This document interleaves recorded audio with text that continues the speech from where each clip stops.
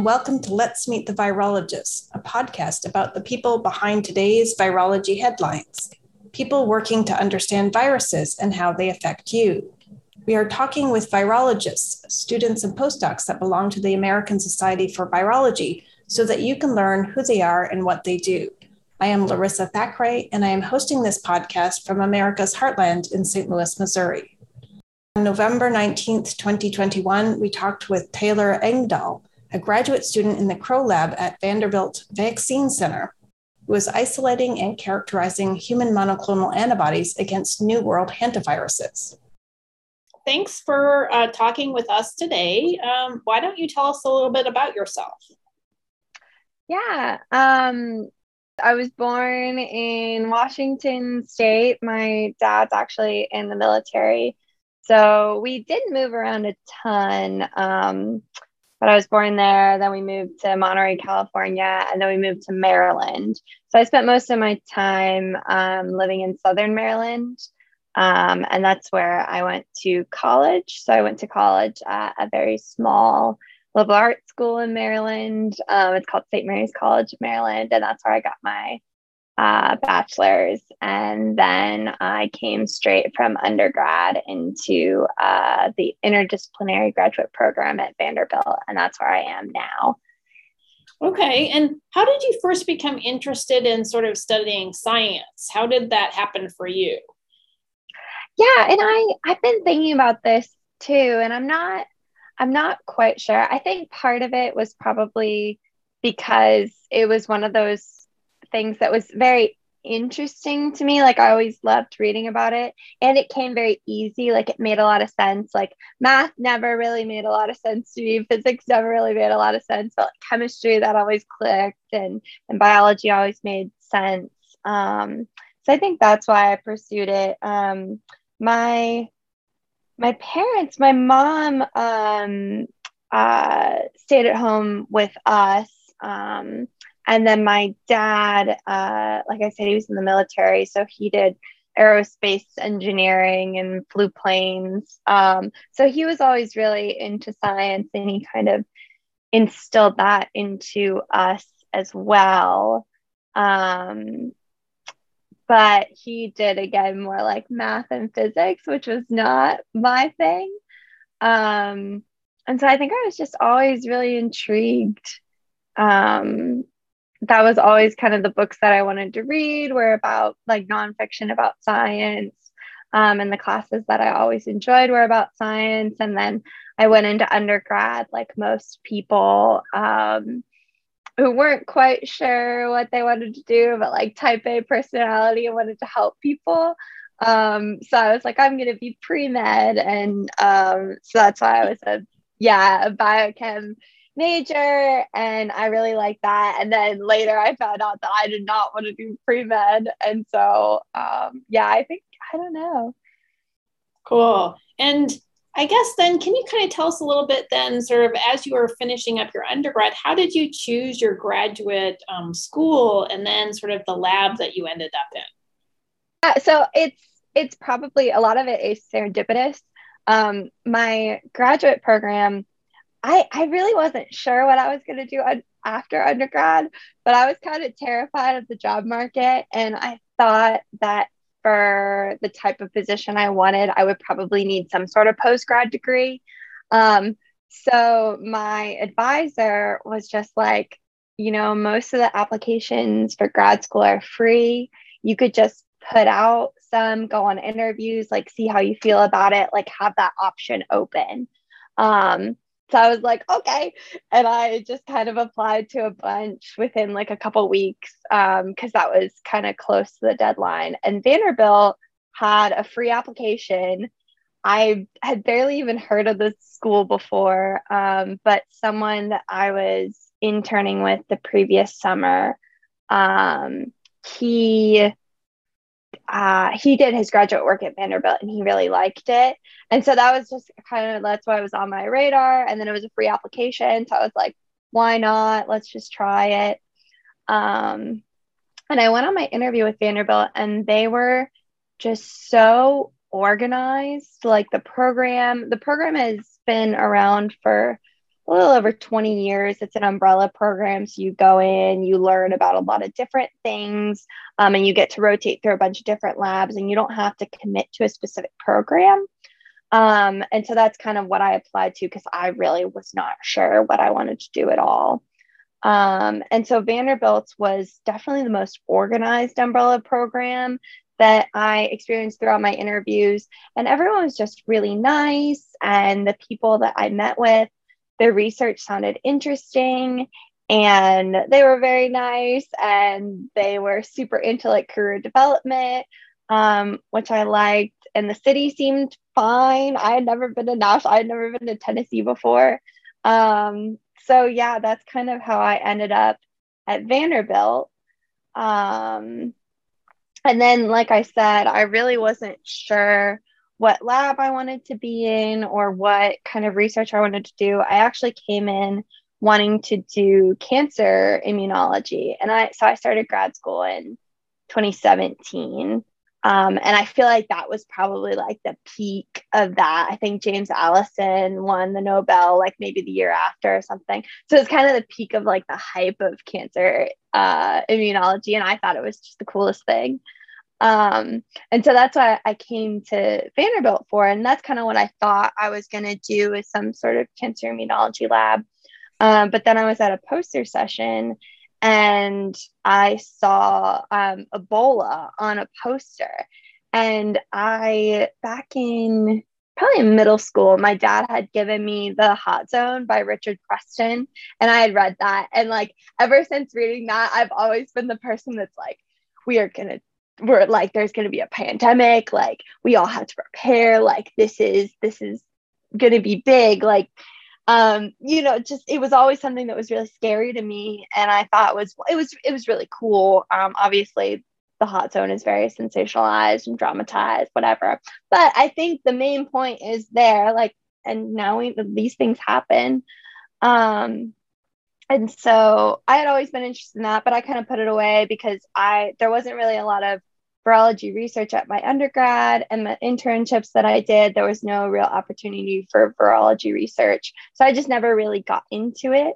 But it was always something I was interested in. I had always like tracked, like I followed like WHO and everything, and like tracked like the Ebola outbreak in 2014. And so I saw that on a poster, and I was like, what in the world? Like, there's no BSL-4 here. How are these people working on Ebola? And so then I went to talk to them, and then I found this crazy big lab that is the Crow Lab, which is, my thesis advisor is Dr. James Crow. And so we're in the Vanderbilt Vaccine Center. And he's the kind of person that can kind of sell ice to Eskimos. So I met with him, and I met with some other people in the lab, and I was totally sold. I was like, this is so cool. This is really interesting. I had no idea that you could work on these pathogens without BSL-3 or 4 access. So, and that's kind of how that all happened. Great. And can you tell us then a little bit about the research that you've been doing? I guess maybe talk a little bit about sort of the bigger questions, and then maybe some of the techniques that you all use to answer those questions. Yeah, so the general gist of the lab is characterizing the human antibody response to different emerging pathogens. And we're very interested in either being kind of the first to discover antibodies to certain underserved pathogens, or describing new classes of antibodies, new types of antibodies. And this is basically for either to be used as therapeutics. So a lot of our antibody candidates that we've isolated and characterized have been picked up by companies to be used as therapeutic candidates. And then it's also, the larger idea is to inform vaccine design. So if we know what the good antibodies are that people elicit to different viruses, if we know what those are, then we can go back in terms of reverse vaccinology. So go from understanding what the good immune response is, and then go back to the vaccine and look at the vaccine and say, how can we elicit these really great antibodies that can protect people? Right. Can you actually talk a little bit about that? So I guess you'll probably get into some of the assays that you use to study, but what is reverse vaccinology? Yeah, so we have a massive repository of what we call PBMCs, or peripheral blood mononuclear cells. So basically your immune cells that we can get from the blood. And so we have human B cells from donors of almost every kind of infection that you can think of. So we have it from Ebola and Zika and Nipah and all different types of flu, and now SARS-CoV-2. And even viruses that have only infected one single person, we have B cells from them. And so what we can do is we can then look through all of those B cells that are in people's blood and then find antibodies from those B cells that are either specific to the pathogen that we want. And then we can further narrow that down into, okay, what are the best antibodies that we can find to this specific pathogen that we're interested in? And hopefully the antibodies that have protected that person, that survivor of that infection. And then how do you use that information to sort of do the reverse vaccination to inform a better vaccine? Right. So we're kind of seeing this right now with SARS-CoV-2. So the mRNA vaccines that are currently used, they are a specially designed spike protein. So there's two different versions. There's a pre-fusion form and a post-fusion form, and they look drastically different. And so most of the time what you get out of if you were to just make spike proteins, a lot of them would be in this post-fusion form, and that's kind of useless to the immune system. It can generate antibodies, but it's kind of a after the virus has infected form. So if you're trying to fight that form of it, it's not really going to work very well. So what they found was specific mutations that you can make in the protein to keep it locked in this stabilized pre-fusion form. And that's what they use in the vaccines. And that it's still kind of questionable if, that is really important. That's really important for other pathogens like RSV, which is in clinical candidate testing right now. But it's kind of unclear as to whether or not that was super important in SARS-CoV-2. But I think it is really important, and why we saw such high efficacy, because we were able to use our educated knowledge about the spike protein and design the stabilized form. And then we can elicit these antibodies that hit the stabilized form and not have to worry about all the kind of garbage antibodies that would hit the post-fusion form.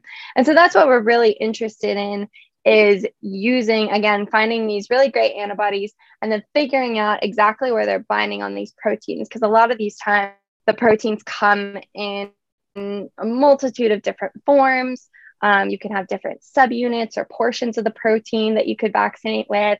A lot of viruses have multiple different proteins on the surface of the cell that could be targets. So you have to decide which kind of protein on the surface you're looking for. You have to look at what form of it. You have to see if a lot of the time they just don't express well, or they're in a specific, what we call like quaternary form on the surface of the virus that's really hard to kind of recapitulate with a recombinant form. Right. So can you tell us a little bit then, sort of some of the tools that you use to get this information? So what kind of experiments are you actually doing? Yeah, so for antibody isolation, we actually have a lot of different tools in our toolbox. This is our lab's forte. So we do two different approaches for that. One is called the human hybridoma method, where we take human B cells, and fuse them with a human mouse myeloma cell. And then it makes a hybrid OMA cell.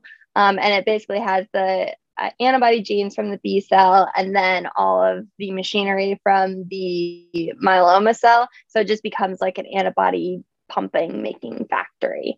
And then we can use antibodies from that.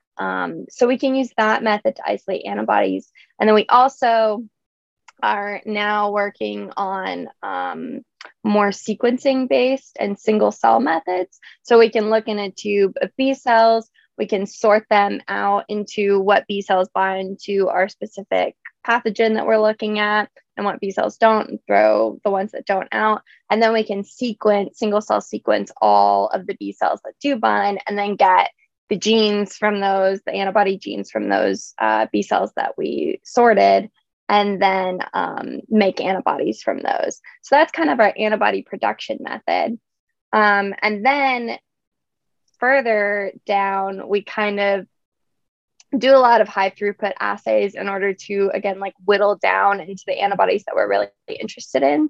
So most of the time we want antibodies that are potently neutralizing against our pathogen. So we do a lot of neutralization assays to down select. We do a lot of binding, because a lot of time binding also correlates with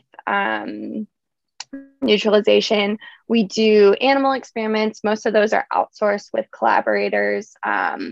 We work with people that have BSL 3 and 4 facilities at USAMRIID. We work at WashU a lot, UTMB, NIH. So we outsource a lot of our animal experiments, but that's also really important to whittle down to see what antibodies are protective in animals. And then kind of further, once we have our best antibodies, if again, we want to try to inform vaccine design and further characterize where these antibodies are specifically engaging with the pathogen, then we look more towards structural biology and epitope mapping assays. So we have a cryo-electron microscopy specialist in the lab. And we also have an X-ray crystallographer in the lab as well. So we can look at the structures of our antibodies in complex with the viral antigens. And again, to see where these antibodies are engaging and kind of what sites we really want to expose the immune system to elicit these. Right. And can you talk a little bit about how you sort of target the immune system, say from a vaccine to specific epitopes? So how do you use things like glycan masking or other techniques to kind of focus the immune response? Yeah. And glycan masking is really cool. And I think it's cropping up a lot in flu now. So I think we do have some flu projects going on in which if we're looking towards, say, universal flu vaccine, that's another thing that we're really interested in, is trying to design vaccines and find antibodies also that can cover a whole family or a whole group of pathogens instead of just one specific pathogen.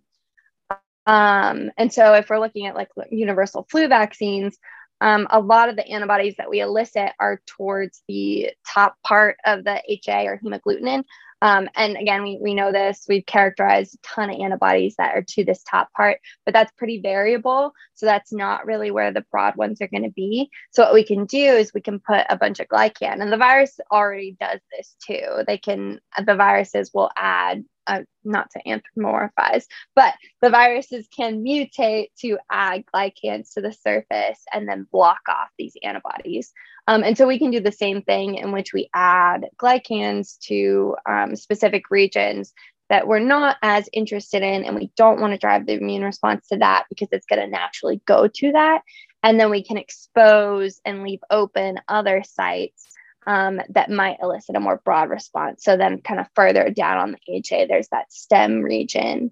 And so if we want to target that and drive the immune response to that, we can just block it with glycans, which is, that's a really cool kind of vaccine design trick. Right. In addition to kind of the stabilizing mutations that I talked about for spike. Right.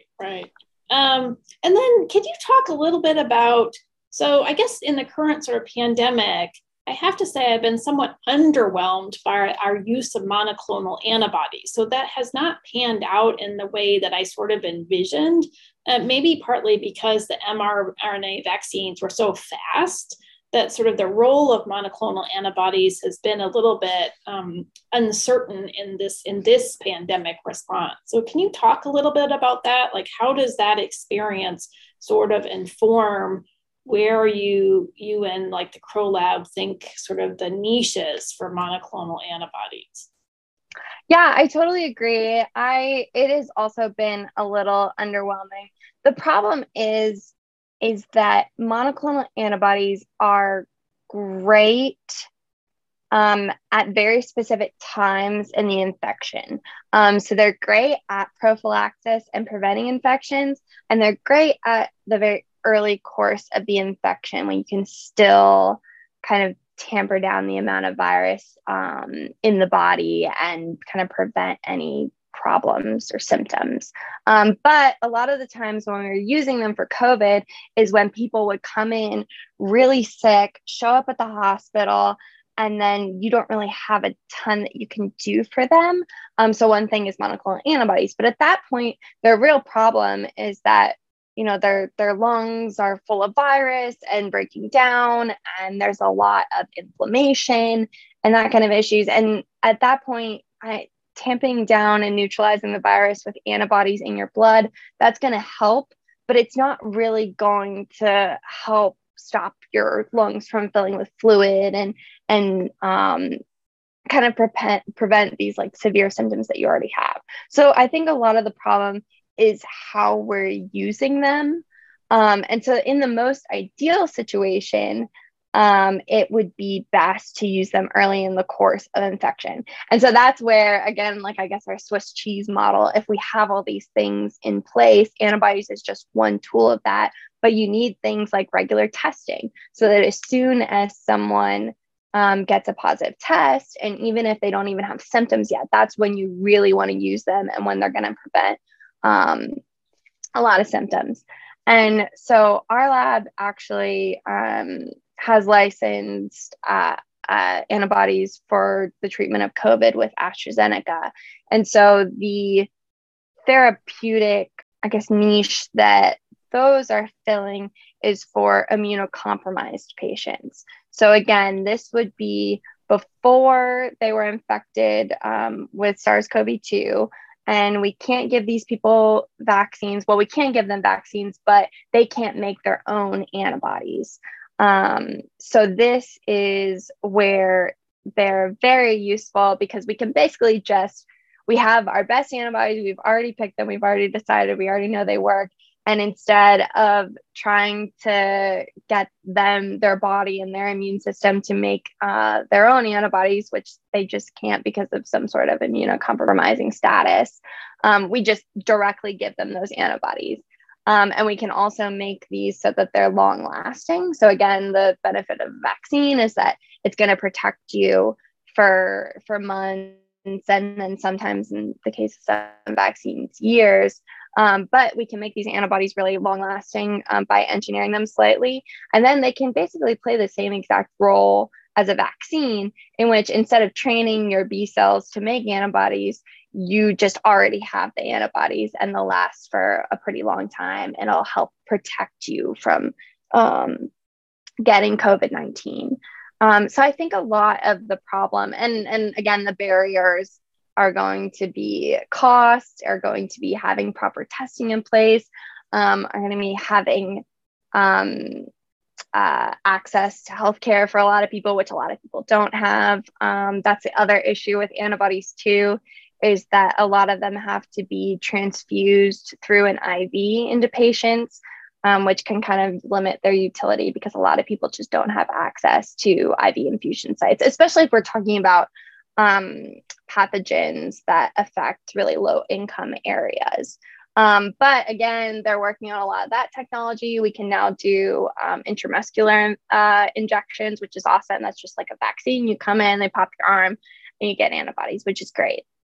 So, I mean, I think it's been really amazing for research.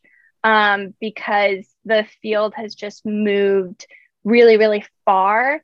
And there has been a lot of kind of pushing the limits and making better and better antibodies and making them intramuscular injections and making them long lasting and kind of taking care of some of these issues that we have with them that make them less accessible. But yeah, it's only really going to work if you hit it early. And that's also another thing. Sometimes we got a bit lucky with the SARS-CoV-2 vaccine in that we did it very, very quickly, and people were, just an amazing scientists who made this, and they worked tirelessly to make this happen. But there was a bit of luck in that we designed it. It worked amazingly, like it was super effective, and we were able to do that very quickly. But that's not the case for a lot of different viruses. So for a virus that maybe would be more difficult to design a vaccine for, this could play a much larger role in limiting the spread by giving people antibodies instead of, again, we were kind of lucky that we had the vaccine to limit the spread, but they're just kind of like another tool in the toolbox. So they're still very useful. But I think there is a lot more that we need to work on in order to make them more accessible and useful for treating a lot of different pathogens. Yeah, I'm actually wondering if, some of the complexities, obviously, of trying to get people protected as fast as possible. And so the very short sort of interval between sort of the prime and the boost with the vaccines, if you had actually had a system where you knew that you could give the vaccine and the monoclonal at the same time, could we have actually had a much longer sort of interval between your two vaccines and sort of, been able to go 8 weeks or 12 weeks or what have you, which now data is showing it's actually better intervals, but you would have had potentially monoclonals either on board as pre-exposure prophylaxis, or at least held in reserve as post-exposure, right? And so you could potentially sort of have longer term, but I think because we didn't really have those widely available, it was like vaccinate as fast as possible to try and get the levels of antibodies up, right? Right. And there is a lot of research going on in the co-administration of antibodies and vaccines. So again, you get protected while you're generating your own immune response. And then we can also make antibodies that are mRNA encoded. So you could just take mRNA and it would give you the antigen and it would give you the antibodies, which would be really cool, but that's still kind of preliminary. There's not like a lot going further just because we don't know how a lot of that would interfere with you generating your own immune response. Right. Cool. And so I guess thinking sort of in the medium term, long term, what are your plans after your PhD? So I started in 2017. I joined my lab in 2018. So I've been here for, I think, about 3.5 years. So I am tentatively graduating in probably spring of 2022. So next spring. And I've been trying to figure out where I want to fit in to the whole science world. Again, I kind of went into grad school because I didn't really have a clear goal for what kind of job I wanted or what kind of job I wanted to do. I just know I like science and I wanted to help people. So it seemed like a good option, but it has been a great experience. But now I have to kind of rubber hits the road and I have to actually decide what I want to do. And so there's pros and cons to staying in academia. I'm not sure if I would enjoy being a PI and staying in academia. I feel like I have a pretty good grasp on what that looks like and what kind of life that would be. And I'm not sure if that is for me. So I've been looking more into either obviously I'm very interested in pandemic preparedness, and even before the COVID-19 pandemic, I was always the one that was like, we really need to do something. Like, flu's gonna knock us out any moment, like any year, it's gonna be really bad. So I've been looking at a lot more either project manager positions, working with either institutes or private or government, and just organizing different or nonprofits in the pandemic preparedness space. I've also been very interested in science communication. Another thing that has become very evident in the past, I guess, 16, 18 months, however long we've been in this, is that we are really, really great at the science. We have done so many incredible things in science. Again, the mRNA vaccines came so quickly. We've got tons of antibodies. We've got all these tools. We've got amazing tests. We just have a ton of different tools that we can use to fight this. But it's been so difficult to get either funding for these from the government or from private funding sources. And it's been really, really hard to get the public on board. And it makes sense. It's a scary time, and it's really scary when you don't really know what's going on, or you don't have people in your life to explain to you what vaccines are, what they're doing. And everything's it's really hard to get information these days with the internet. So I think I'm just realizing that I feel like we've got it on lock with a lot of the science, and there's a lot of incredible people that are doing incredible science. And I think we are really good at that. But I think the communication part is something that we are not as amazing at. And if we want to, again, we're just kind of stuck at our vaccine uptake at this point in the country. And I just feel like if there were more voices and more scientists who are willing to really thoroughly explain things, communicate things, change the narrative on how we explain science and how we talk to the public about science, I think that would be really helpful. And it's very clear that, it's great if we have these things, but if we can't get the public on board with using them or taking them, then they're kind of useless. So I've been thinking more about kind of the science communication side, and if there's some way in which I can help kind of use the knowledge that I built over my grad school career in that space. So cool. Well, very interesting. So we look forward to finding out what you do in the future. Me too. And good luck, and nice talking with you today. Yeah, thank you so much. This has been Let's Meet the Virologists, a podcast about people who study viruses. This is your host, Larissa Thackeray, and thanks for listening. You can find us on Google, Apple, Amazon Music, and other podcast providers, or at lmtv.podbean.com.